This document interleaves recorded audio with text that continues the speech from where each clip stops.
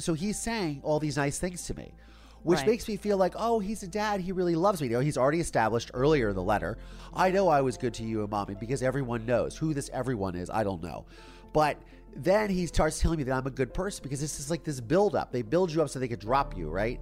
And they build you up so they can confuse you more, because then, and I think probably around this time was when they were trying to get my mother's body exhumed, and I had to give DNA evidence because there was so much brought up that it wasn't my mother's body. And so he's obviously trying to prop me up to do something for him. So let's see if in this letter, because I haven't read this in God knows how long. Let's see if he's trying to set me up for an ask. Let's see where the ask is. Testimony continued today in the most notorious criminal trial in Richland County history. Dr. John Boyle is accused of killing his wife Noreen and burying her body in the basement of his new home in Erie, Pennsylvania. The 12-year-old son finally took the stand. As I heard a scream, I heard a thud. It was about this loud. We, the jury, find the defendant guilty. When I was 12 years old, my testimony sent my father to prison for murdering my mother. This podcast serves as a type of therapy and reconciliation for myself, and it is my hope that it helps anyone who has experienced deception, betrayal, and dark trauma. I'm Collier Landry, and this is Moving Past Murder. Hey movers, what's going on? Welcome back to another episode of Moving Past Murder. Just wanted to say I am really enjoying getting to know you guys when I do my Instagram lives, which are every Tuesday, 11 a.m. Pacific, 2 p.m. Eastern Time. We discuss the latest episode of Moving Past Murder on my Instagram channel, which is at Collier Landry. And it's really cool getting to know you guys and hearing your feedback from the episodes, sharing my life with you guys, learning a little bit about you as well, which is really fun. And also, if you are watching this on YouTube, please do me a favor, click like and subscribe. I'm done with the pitch. Oh, and yes, coming up, we are finally putting together the Patreon page. I know I've said this before, but I obviously didn't figure out Patreon. We now figured it out. We got a bunch of extra content to load, 3 different subscriber tiers. Your support is greatly appreciated. That will be patreon.com/Collier Landry, which is for this podcast, Moving Past Murder. So thank you very much. Wanted to give a shout out to one of my people that is contacting me on social media. This is Rayon Cubbins on Instagram, and she has DM'd me. And she says this: to be honest, your father just makes me utter the words, what the fuck? Like, it's hard to fathom someone that is that self-observed and out of touch that with reality.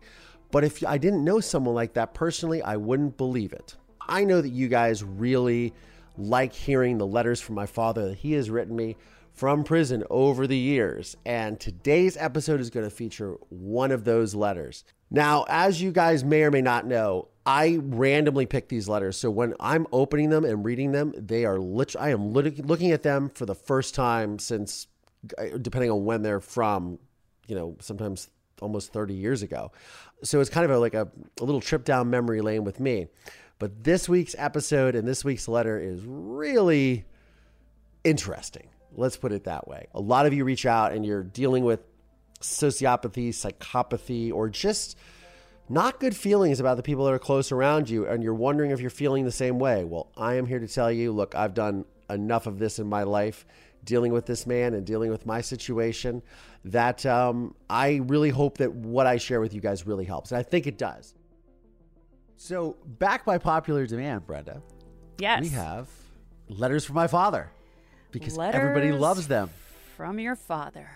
Diary of a Sociopath, part 3. We'll stop doing parts, because why do parts? It right. Doesn't matter. So here I have a bundle of letters. This one, okay, so you know what? I could go by the dates on these.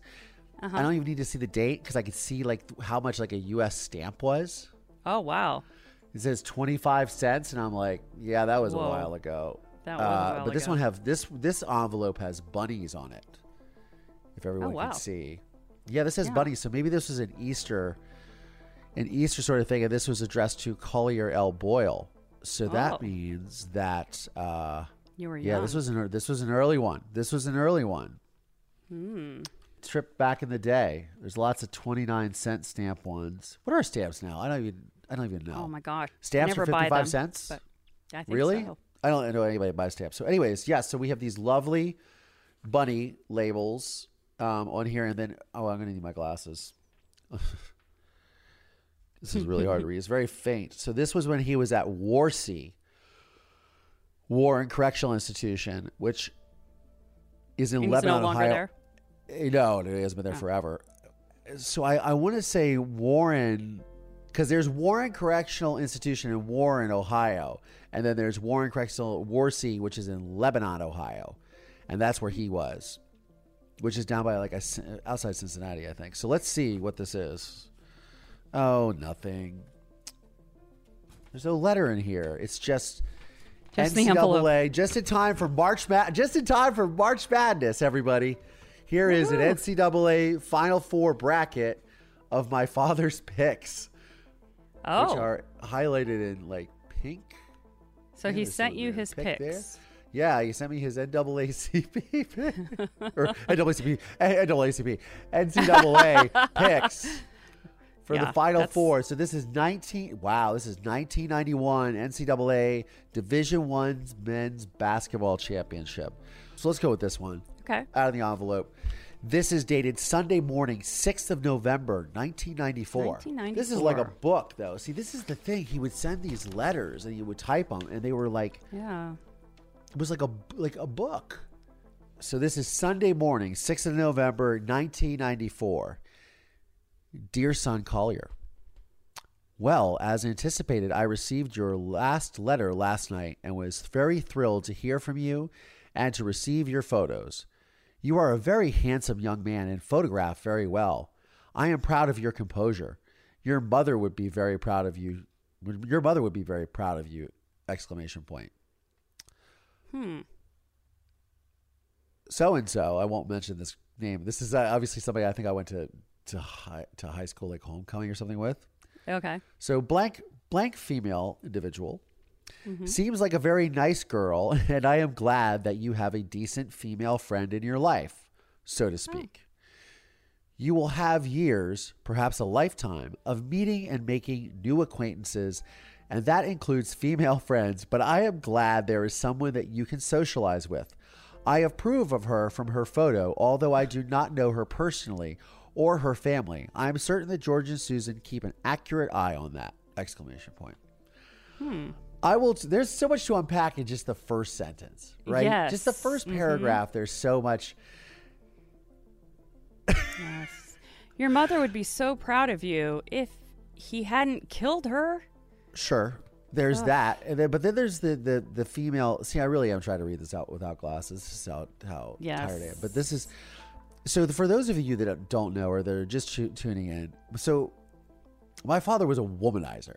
Like a legit womanizer. Multiple affairs, multiple girlfriends. Obviously, the last girlfriend he had, he impregnated. I have a half sister who was born 12 days before my father was arrested. So just the fact that he's sitting here saying, I mean, aside from the fact that he says your mother would be very proud of you, exclamation point. Right. But you will have years, and then he puts in parentheses, perhaps a lifetime. Huh. Perhaps a lifetime? Perhaps. So of meeting and making new acquaintances, and that includes female friends. But I am glad there is someone that you can socialize with. Huh. So is it?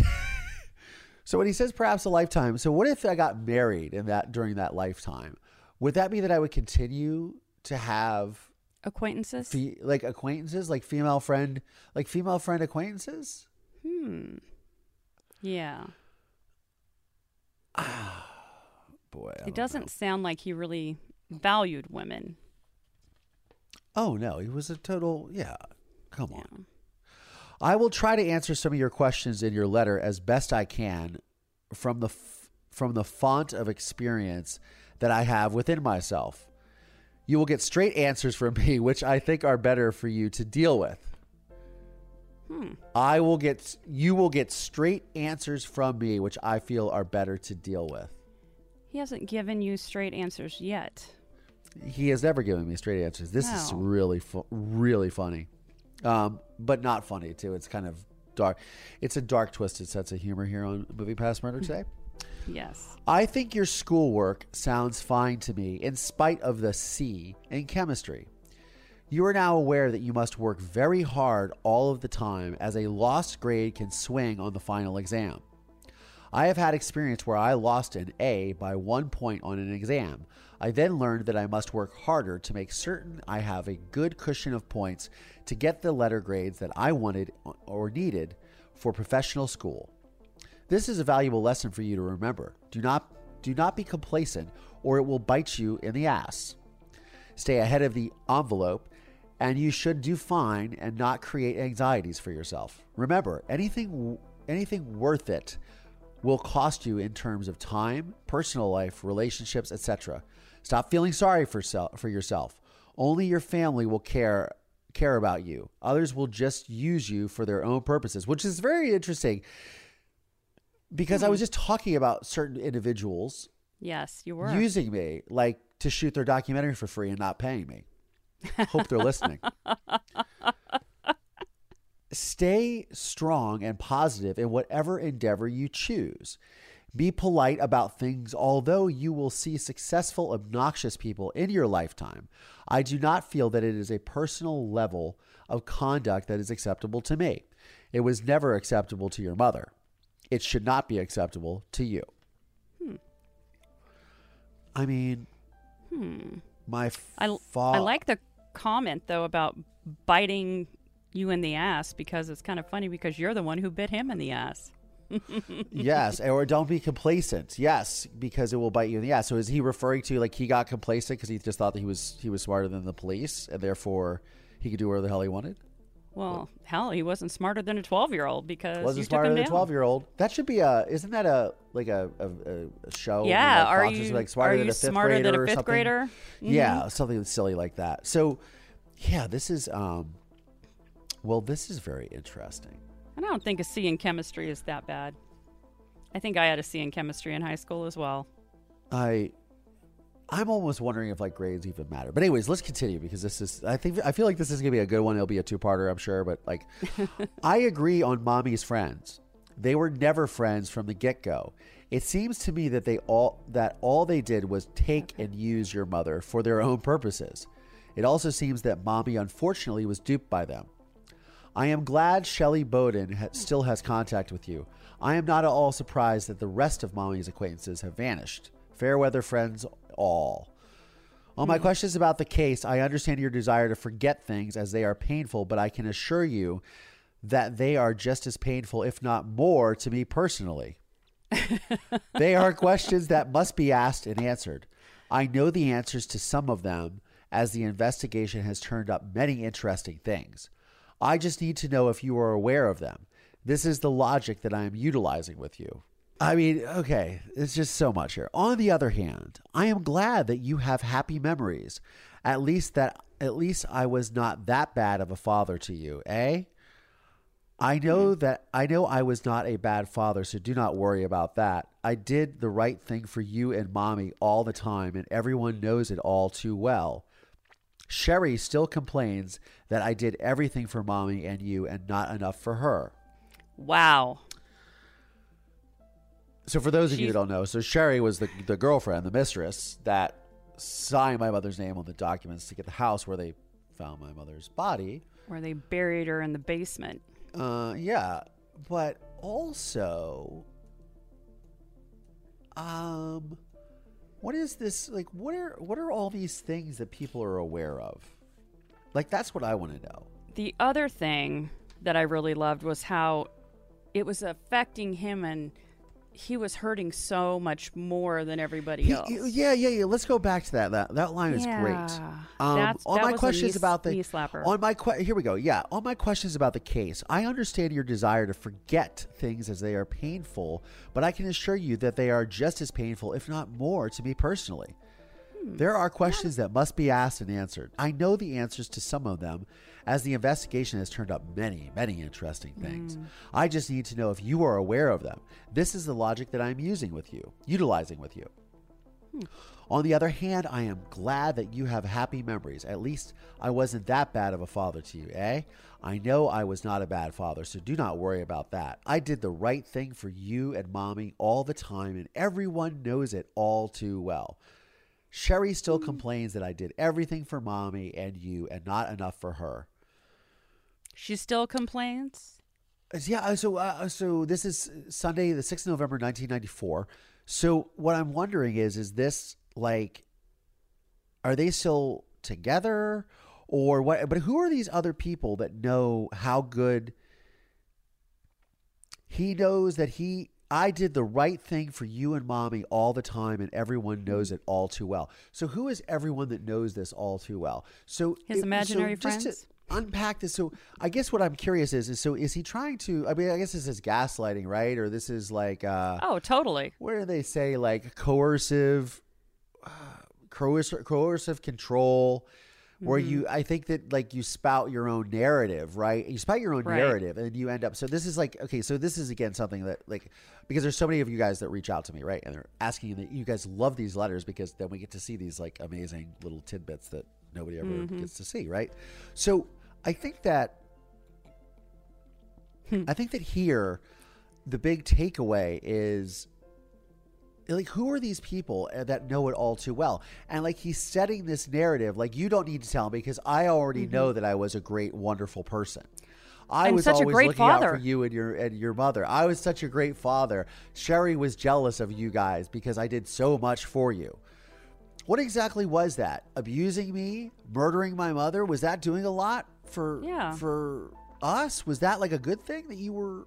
I mean, this is just, but this is like this gaslighting, coercive control, all these things that are just so insidious. And then you're telling this to, so I was 1994. So I was I 16? I was 16, I guess. I was 16, right? Yeah. Yep. Yeah. What exactly was Sherry jealous of? Did she want to be buried in the basement too? Exactly. Sherry still complains that I did everything for Mommy and you and not enough for her.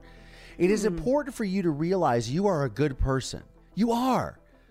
You have no need to hang your head in any shameful manner whatsoever. Not because of me or this case or your mother or your family. Understand? Don't let people talk you down. Don't let people talk you out of your dreams or your heritage. You are a strong and positive person with good genes. We are all proud of you. Who is we? Who are the we? Is it like the royal we? Like this is like the dude from the royal we. I mean, so we are all proud of you. So, right. And here he is like, and this is what they do. They like, so it's like the Stockholm syndrome. This is what I think, at least. You know, you have your captor and they just beat you down so much, but then they, you know, you're starved for 10 days, but then the other guy comes in. It's a good cop, bad cop thing, right? They beat you down, then somebody comes in with a plate of food, lets you take a shower, lets you use the toilet, right? And they're like, oh, and then they ask you questions. Oh, you're really good. You're this. It's this manipulation that this seesaw. What is it? What was it? The teeter totter you play on? The seesaw, you're up and down. Ooh. Yep. Like that's what it is with your emotions. You like teeter totter with your emotions. Yep. So they're telling you one thing and you're doing another. It's fucking crazy, and it makes you crazy. That's the thing. Is because what he's doing is he's saying all these nice things to me. Which makes me feel like, oh, he's a dad. He really loves me. You know, he's already established earlier in the letter, like, I was really good to you. I know I was a good father. You don't have to say that. I know I was a good father for X amount of reasons that everyone knows. I know I was good to you and Mommy because everyone knows. Who this everyone is, I don't know. But then he starts telling me that I'm a good person because this is like this build-up. They build you up so they could drop you, right? And they build you up so they can confuse you more because then, and I think probably around this time was when they were trying to get my mother's body exhumed, and I had to give DNA evidence because I was curious, because there was so much brought up that it wasn't my mother's body, and that and the eye color was different, and her weight was different, and of course, me and my sort of thing. And I remember my adopted father George taking me to this place in Medina, Ohio, to this like facility where I had to give blood for DNA test to see if I am matched. And I just remember all this happening. I think this is around this same time. It's got to be around the same time because it was around like this would be, I would have been like a junior in high school. So this would have been it. So I think that, so he's obviously trying to prop me up to do something for him. So let's see if in this letter, because I haven't read this in God knows how long. Let's see if he's trying to set me up for an ask. Let's see where the ask is. Okay. Oh, yep. Here we go. Ah. I just caught a little bit of something else. Yes, I am in prison. I am not in prison for a crime I committed or had anything to do with. I am here because I allowed my attorneys to conduct a trial in the manner they did.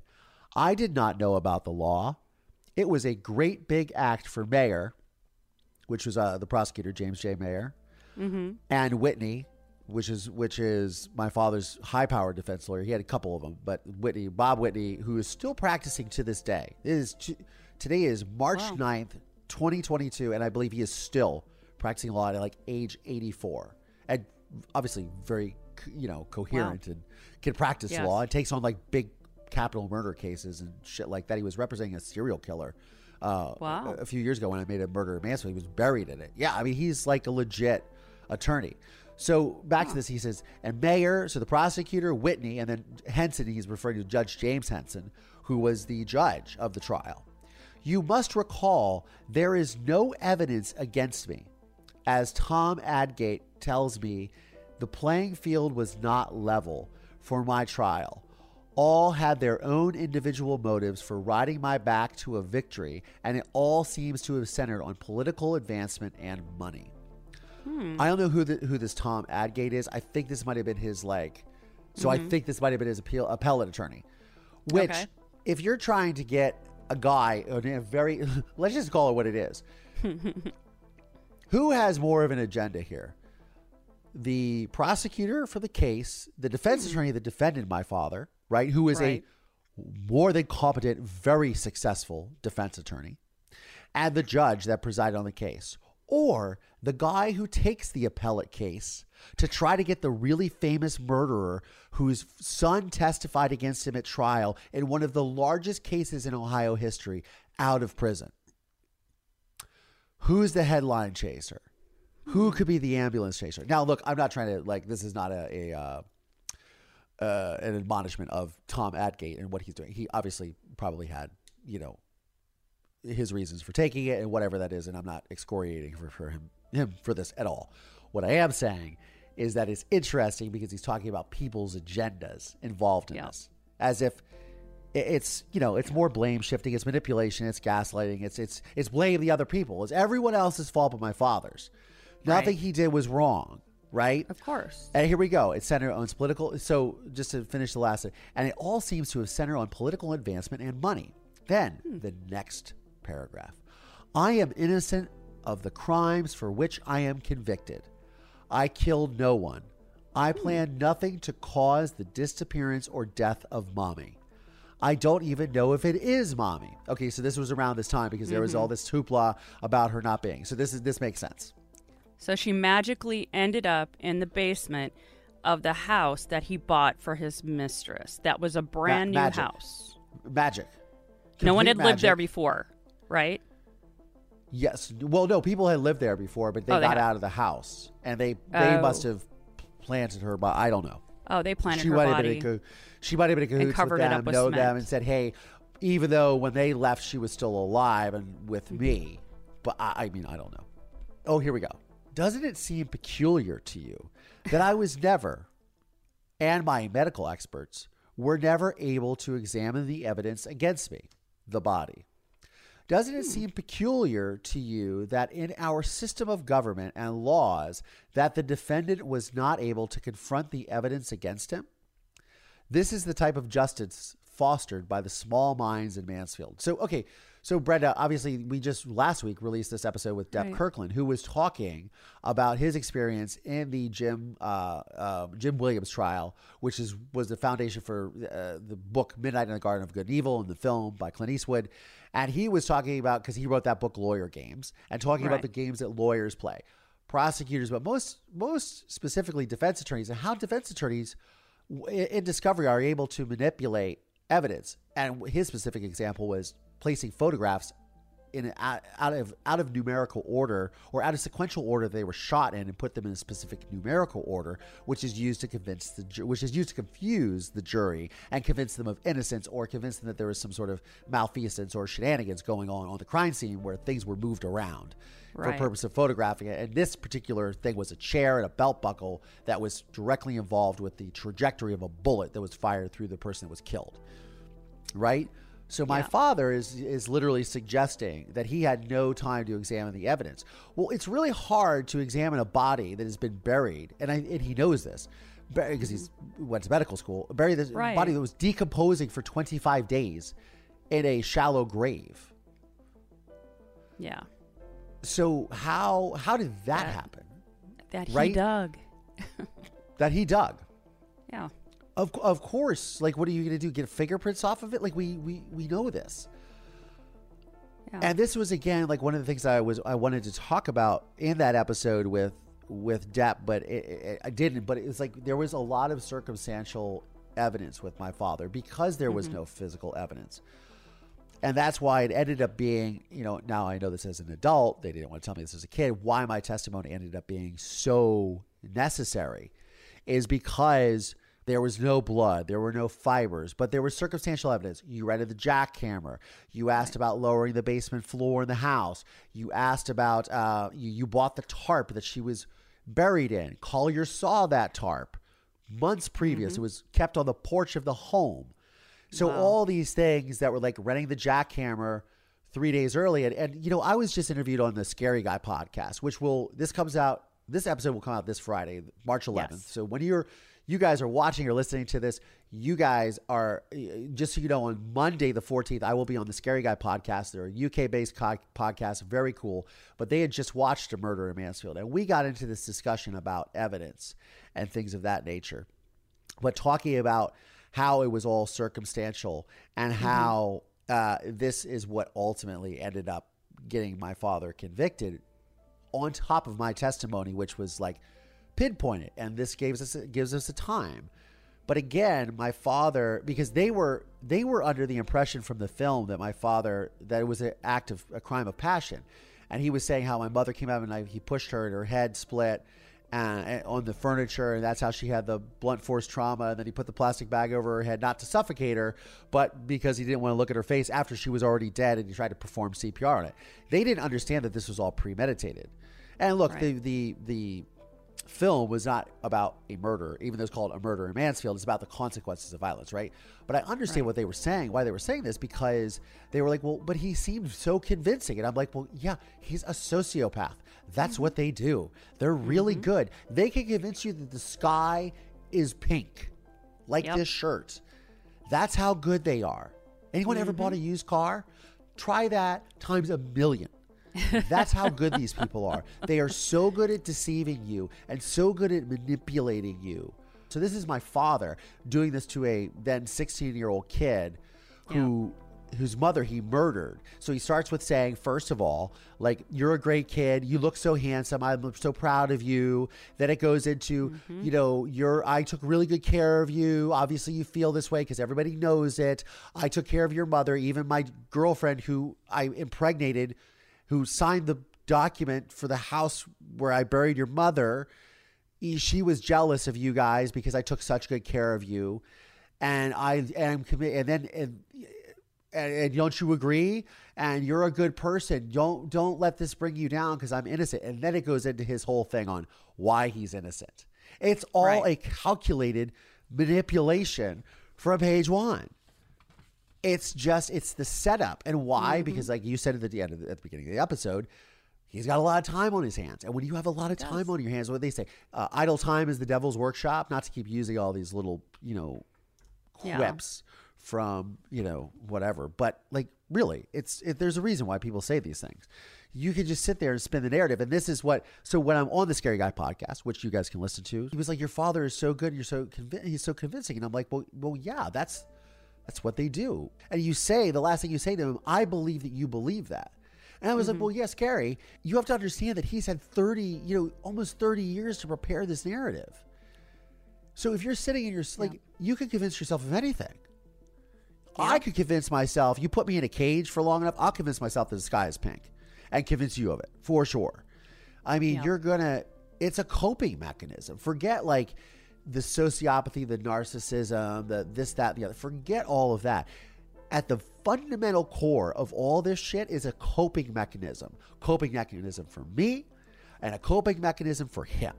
For him to sort of come to grips with what he's done and then sell that new narrative that he wants to construct. Right. He sells it to himself so he can sell it to you. Because how can you convince somebody if you don't believe the bullshit you're shilling, right? Very true. I don't know. That's my opinion. Let's continue, though. This is great. Okay. What you must do to prepare yourself for those who you see you as a target. If someone goads you into a fight and you respond, then you may be liable for a lawsuit. They will want a piece of your money. If you have a car and someone gets injured, they can sue you or George above the level of insurance to get your money. Please do not be so stupid to think that there are nice people in Mansfield who will not do something like that to you. Trust me, there are those in your school right now who, quote, know, and they are waiting for their shot at you. Be cautious, not paranoid, but do not be stupid or naive. Now, that's good advice in a sort of way. But right. The whole reason that all of this has happened is because you fucking murdered my mother. Right. Exactly. And it is hard not to be paranoid. And this is again, this part of it, manipulation where it's like, he's like, trust me, you will go through this. Because now he's pumped me up. He's then trying to convince me of a narrative that doesn't exist, which he was really good to my mother and I, and was a really great father. And Sherry was jealous of it. So of course he was a great father. Then how he didn't get a fair trial, is completely innocent. Then warning me that people are going to come after me. And then what does he do? He's setting himself up to be the savior for all of that. I'm your dad. I guarantee this is where this is going. I mean, it's already gone there anyways. Fantastic I'm your fatherly dad. advice. Here looking out for you. I am not saying these things to make you crazy or anxious. I want you to be alert and not fooled. I do not make the mistakes your mother and I made. Yes, I always knew I wanted to be a doctor.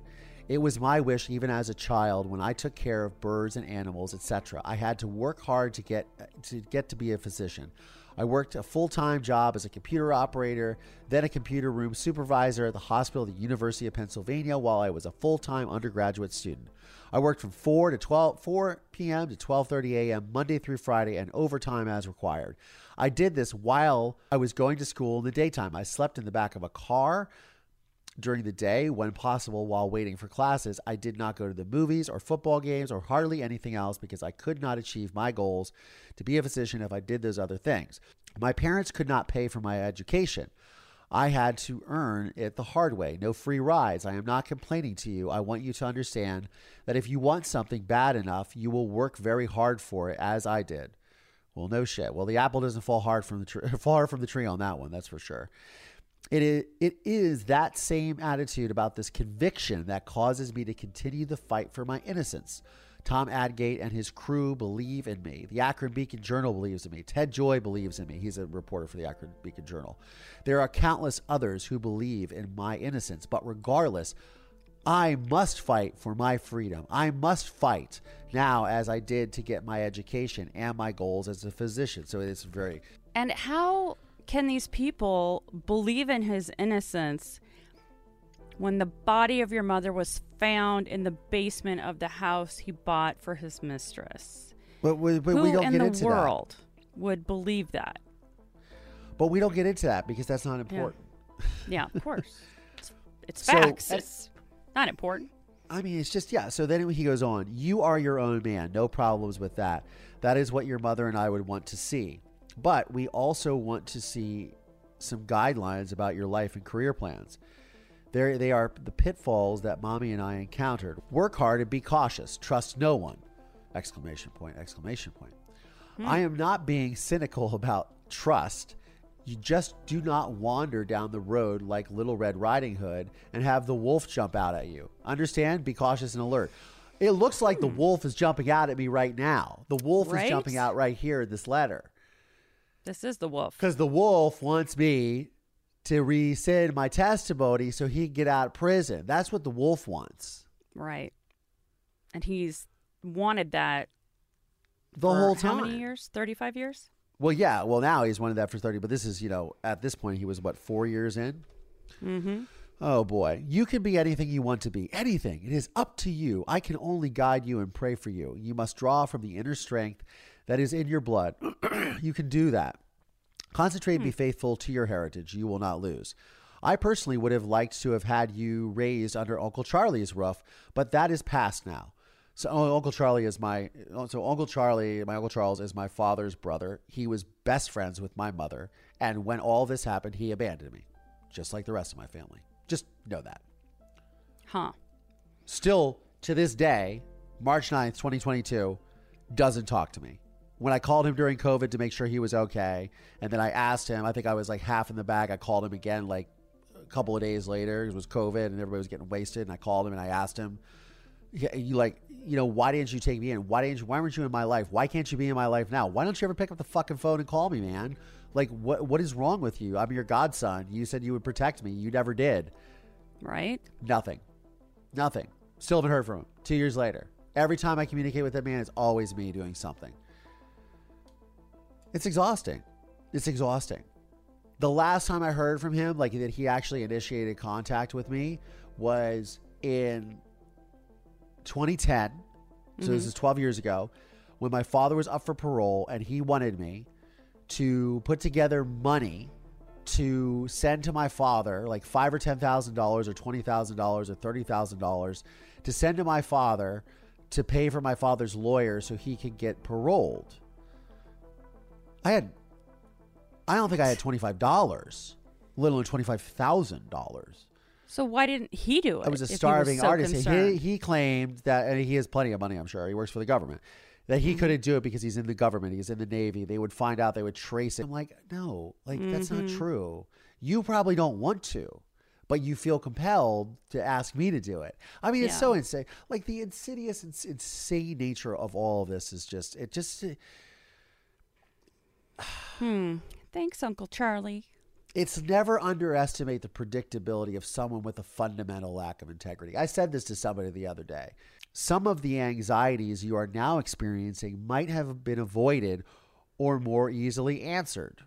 But the Zieglers are good people, and I have no compunctions about their care or love for you. I am thankful they have been so generous to you. Perhaps you could take your first year of school at OSU Mansfield. Going away to college is not always the answer, in particular if you do not have the focus you need to concentrate on schoolwork and goals. Sometimes that is better achieved when you are living at home, like going to school at OSU Mansfield for a year, then transferring to another school. After that, when you are more comfortable, could transfer to main campus after that or after the local experience and not lose anything. Please pardon the spelling. He's typing on a typewriter, by the way, I can tell. First of all, dude, you don't know what it's like. First of all, dude, because of the destruction and the craziness and the crazy shit you did, you have no idea what it's like.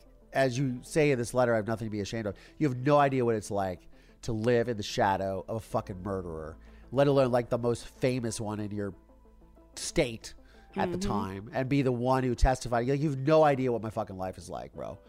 Like, I could not wait to get out of Mansfield when I was 8. I could not wait. I mean, I stayed in Ohio as long as I could till I was 20. That's it. Sorry. Yeah. I mean, again, this is needed a fresh start. Manipulation and gaslighting. Oh, of course, yeah. But this is, again, manipulation, gaslighting, not understanding, no compassion, no empathy, because he's a sociopath, of not understanding that I'm sorry. Like, this is a great time to insert the narrative of, hey, I'm sorry that your life is so fucked because of what I did, and that you feel like you need to run away from the community that raised you, or you feel that you need to like leave the nest because you're judged, or people look at you funny, or people don't treat you well, or they don't treat you well because of the shit that I did. No, there's no accountability. There's no responsibility. There's none of it. It's absurd. These letters are just crazy. But I'm hoping that you guys are really gleaning some insight here, because this is typical stuff. So he says, Yes. it is more my anxieties that are trying to guide you rather than any frustrations you might have. But that's what they say, that parents try to relive their lives through their children. Guess what I want for you is to not have the same sorrows and fears that I had when I was younger, which is only natural. The same sorrows and fears. No, you just made sure that my sorrows and fears were like fucking 5 million times worse. Sorrows of not having my family, my mother, a safe place to live. Like, what if foster care is orphaned? Are you fucking kidding me?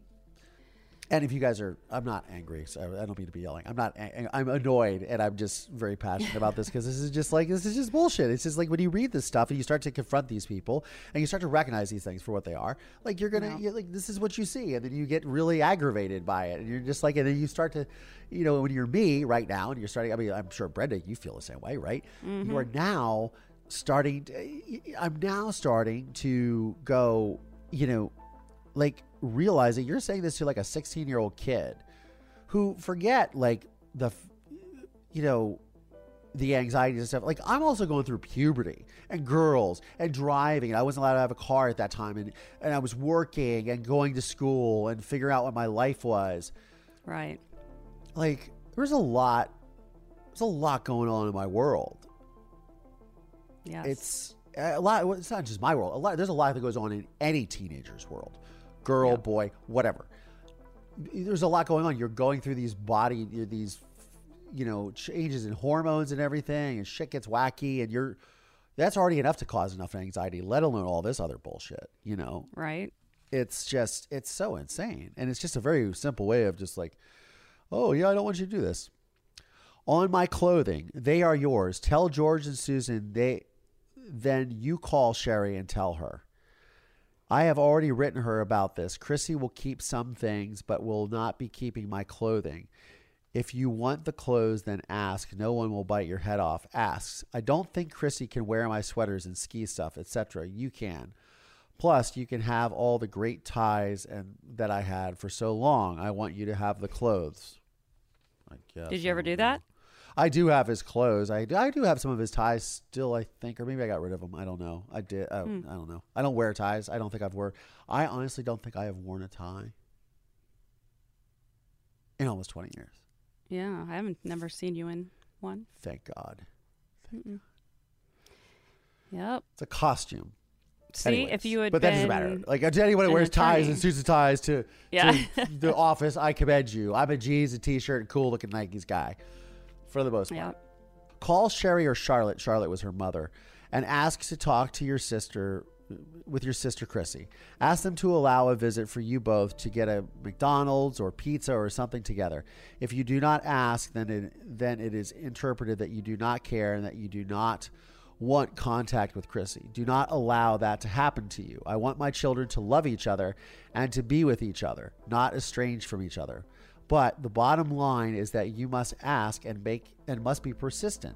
When you do not do this, people might interpret it as a lack of caring on your part, and I know that is not the question. That is not you. I know you are caring and feeling individual.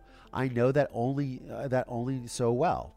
So what's interesting is I did get to see Chrissy a few times when I was younger, and we and George and Susan my adopted parents were very, very good about this, and really tried to forge a relationship. Specifically, even when I didn't like it, I didn't want to see Sherry. They were like, "We want you to have a relationship with your sister. If we could try to make this happen," which they did. I mean, they were great about it. So nobody needed to force them to do that, Right. What is interesting is the part where he says, I don't want you guys to be estranged. Well, probably the best way for them not to be estranged is, I don't know, you could have just divorced my mother and married Sherry and had her, and then we wouldn't be estranged. You didn't have to kill my mother and put us all through this fucking circus. Like, again, he's so disconnected from reality that he doesn't understand, or he does understand, he's ignoring the fact, is probably the truth of all this. Probably. Is the fact that you put us through so much fucking bullshit, man, that we didn't, like, how we're lucky we talk. Like, we're lucky we're functioning and able to do this. We're not caught up in the corner, holding like, it's so. He just acts like, oh, it's just another day, and It's just make another sure you day. have a relationship with sky your is sister. Pink. The sky is pink. The ocean is yellow, and and the snow is green. He acts like he's just out of town. He's just out of town. He's taking a moment. Like, he didn't go to. Yeah. he's at camp. He's at Yeah. camp. I will be very anxious to see you again. It has been too long. I do not want to be separated from my children. I miss you very much. I miss Chrissy very much. Although I write to both of you and send you both pictures of myself, I want to see my children. Someday you will understand this. My fight for freedom is as much about my children as it is for myself. I cannot allow either of you to be stigmatized by the unjust and illegal conviction. I will not allow that to occur. So he does understand. So he does say that we're stigmatized, because he started the letter saying that there was no stigma, that there's nothing to be ashamed of, and this, that, and the other. But then he's saying, I don't want you to be stigmatized, which recognize that we are stigmatized. So you're just completely contradicting yourself from 2 pages ago, brother. But you're stigmatized by the unjust and illegal mess of what happened to him. Yeah, like it's all happening to him. Anyhow, I am looking forward to seeing you, hugging you, kissing you, and seeing what a fine young man you have grown into in spite of all the troubles this quote-unquote nightmare has brought us all. I will arrange for pictures, short notice, but I might be able to pull it off. Remember, be courteous and diplomatic and cooperative, but not walked over, with people. More will be accomplished with honey rather than vinegar. You are a good person. You are normal. I am very proud of you. Never forget that. Also, never forget that I love you very much. Bundles and bundles, and I always shall. See you this Friday. Can't wait. You are always in my prayers and thoughts. Keep me in yours. Love, XXXOOO, Daddy. How often did you go visit him? Not that often when I was like a kid, really. I didn't really start visiting him until I went to Ohio University School of Music. And he was at Lucasville Prison, which those of you that are from Ohio remember Lucasville. Those of you that don't probably remember Lucasville, because that was the prison that the inmates took over, and President Bill Clinton had to send in like the National Guard and all this. And was it? Yeah, because Bush was out of office. Bush Sr. was out of office. So yeah, It was a whole thing. The prisoners took over. It was really a unique experience and terrifying for the prison guards, because I don't know if a lot of, obviously, those of you that watch this, you guys aren't going to know anything about prison. At least I hope not. But like in prison, there will be 2,000 or let's say 3,000 inmates in a prison, which is, there's more than that. But let's just say there's 3,000. There's usually like one prison guard per like 50 or 60 or 45 or something. So when you figure, and the thing that keeps, much like probably, and not to be conspiracy theorist, but like the thing that keeps prisons from necessarily being like overrun or people, because you say, okay, so it's basically 45-1 is what you're telling me, and the thing is that in prisons, the way that they control is they let it control itself, right? So you have people that are black, you have people that are white, you have people that are Mexican, you have people that are Asian, you have people that are black but they're Muslim, you have people that are white but they're Aryan, right? Nazis. And then you have them, they all form these little factions inside of the prison, right? But what happened specifically with Lucasville is the Muslims and the blacks partnered together, and the whites and the Aryans partnered together, and they came together and they said, look around, bro. Like there's 45 of us to one of them. We can take this motherfucker over. And they did for like 11 days or 12 days. Wow. And when I went to visit him when he was in Lucasville, that was one of the scariest prisons I've ever been in, because I remember like going in and there was this long, scary corridor that you had to go through to get in. It was like really creepy. It was like you were going into a bunker. It was and knowing when it just happened there at the time, because it happened, I think, in 1993, maybe it was 94, but it was pretty scary. But yeah, Lucasville. So that's when I would see him more regularly. I think it was like maybe twice a month, because it was not far from where I was going to school. Gotcha. And that's when I was sort of laying the whole things. And then he and I had he had a massive falling out. He sent me this letter, which I'm sure I'll find one of these days, where he said something that I said something about my mother to my Uncle Charles, and don't talk about your mother that way. That's disrespectful. And I was like, oh, dude, you're crazy. And I was like, I can't talk to you. And I don't think I spoke to him for years and years. I moved out to California. I was like, no, I'm done.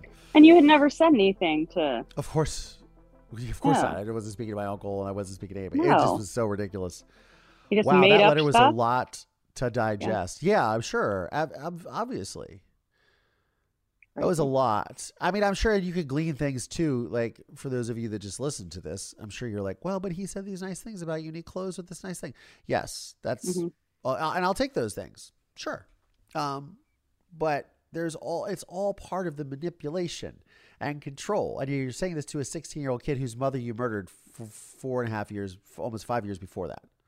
Literally 5 years before that, because this is November of 1994, December 31st, 1980, like 5 years before that. You murdered 5 years ago from writing this letter. You were premeditating the murder of this guy's mother, your wife, while your girlfriend was pregnant. Mm-hmm.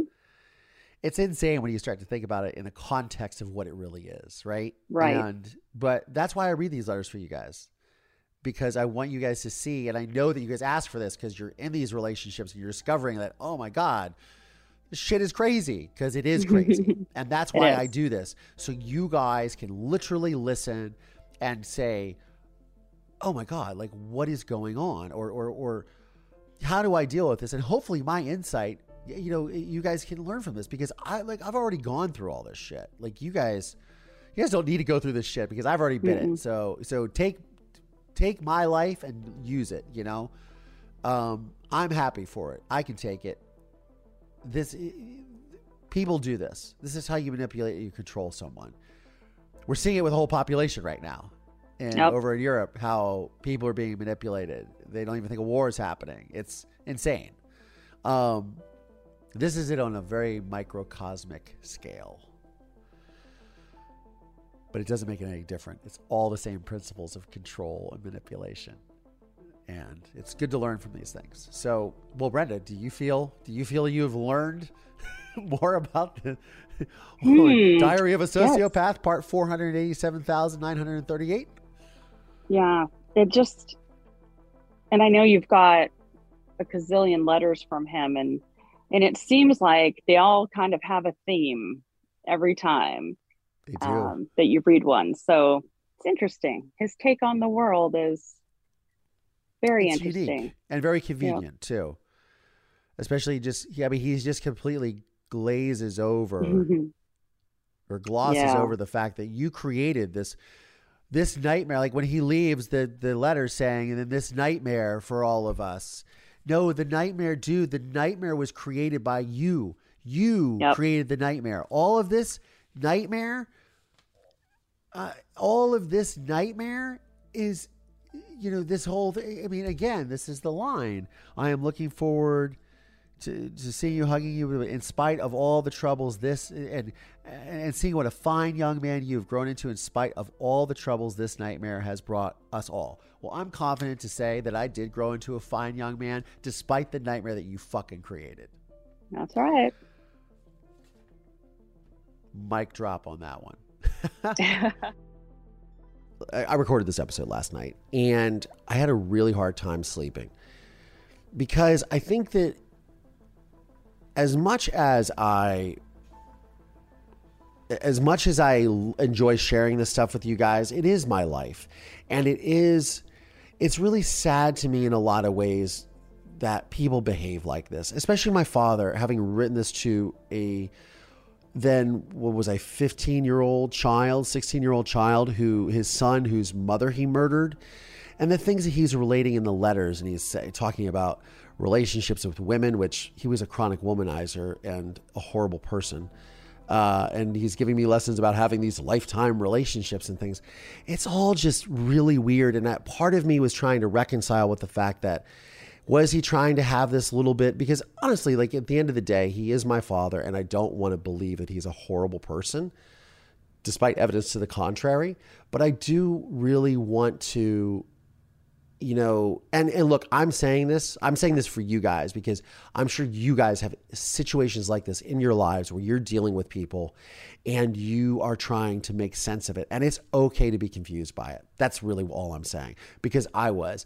And I feel when I read these letters, you know, I want to have that moment where, oh, is my father giving me advice? And should I take this as fatherly advice? And reading it, you know, 25 plus years later, 27 years later, I do feel like that, oh, he was reaching out to me, because their manipulation is so insidious. But that's the whole thing. And it's so key to recognize this. But it doesn't make it any less painful or any less heartbreaking that people do this. When I'm reading the letter, I can't help but think, is he really writing it to me, or is he writing it to someone else? Because it feels like he's trying to take this position of like, if someone reads this, I mean, obviously we didn't know podcasting was going to happen 30 years ago, but it feels like he was writing it for a greater audience. And I'm thinking, was he thinking I was going to share that with the parole board or with attorneys to help him get out of prison? It's really kind of an insidious sort of thing that lies far beyond the text. Anyways, that is what I think, but I want to hear what you guys think. How this material affects you, please like, subscribe, post in the comments, send me DMs. All of this stuff really helps me create the content that I feel benefits you guys. It helps me a lot to talk about these things, but I really want to provide you guys with what you want to hear and see out of this podcast. So on that note, I'm Collier Landry, and this is Moving Past Murder. Thanks, y'all.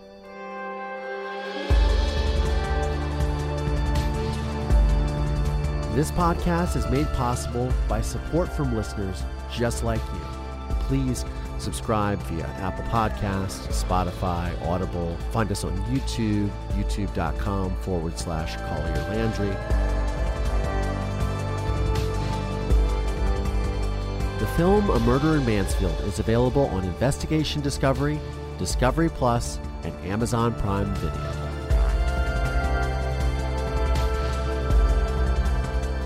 This podcast is a production of Don't Touch My Radio in association with RSA Entertainment.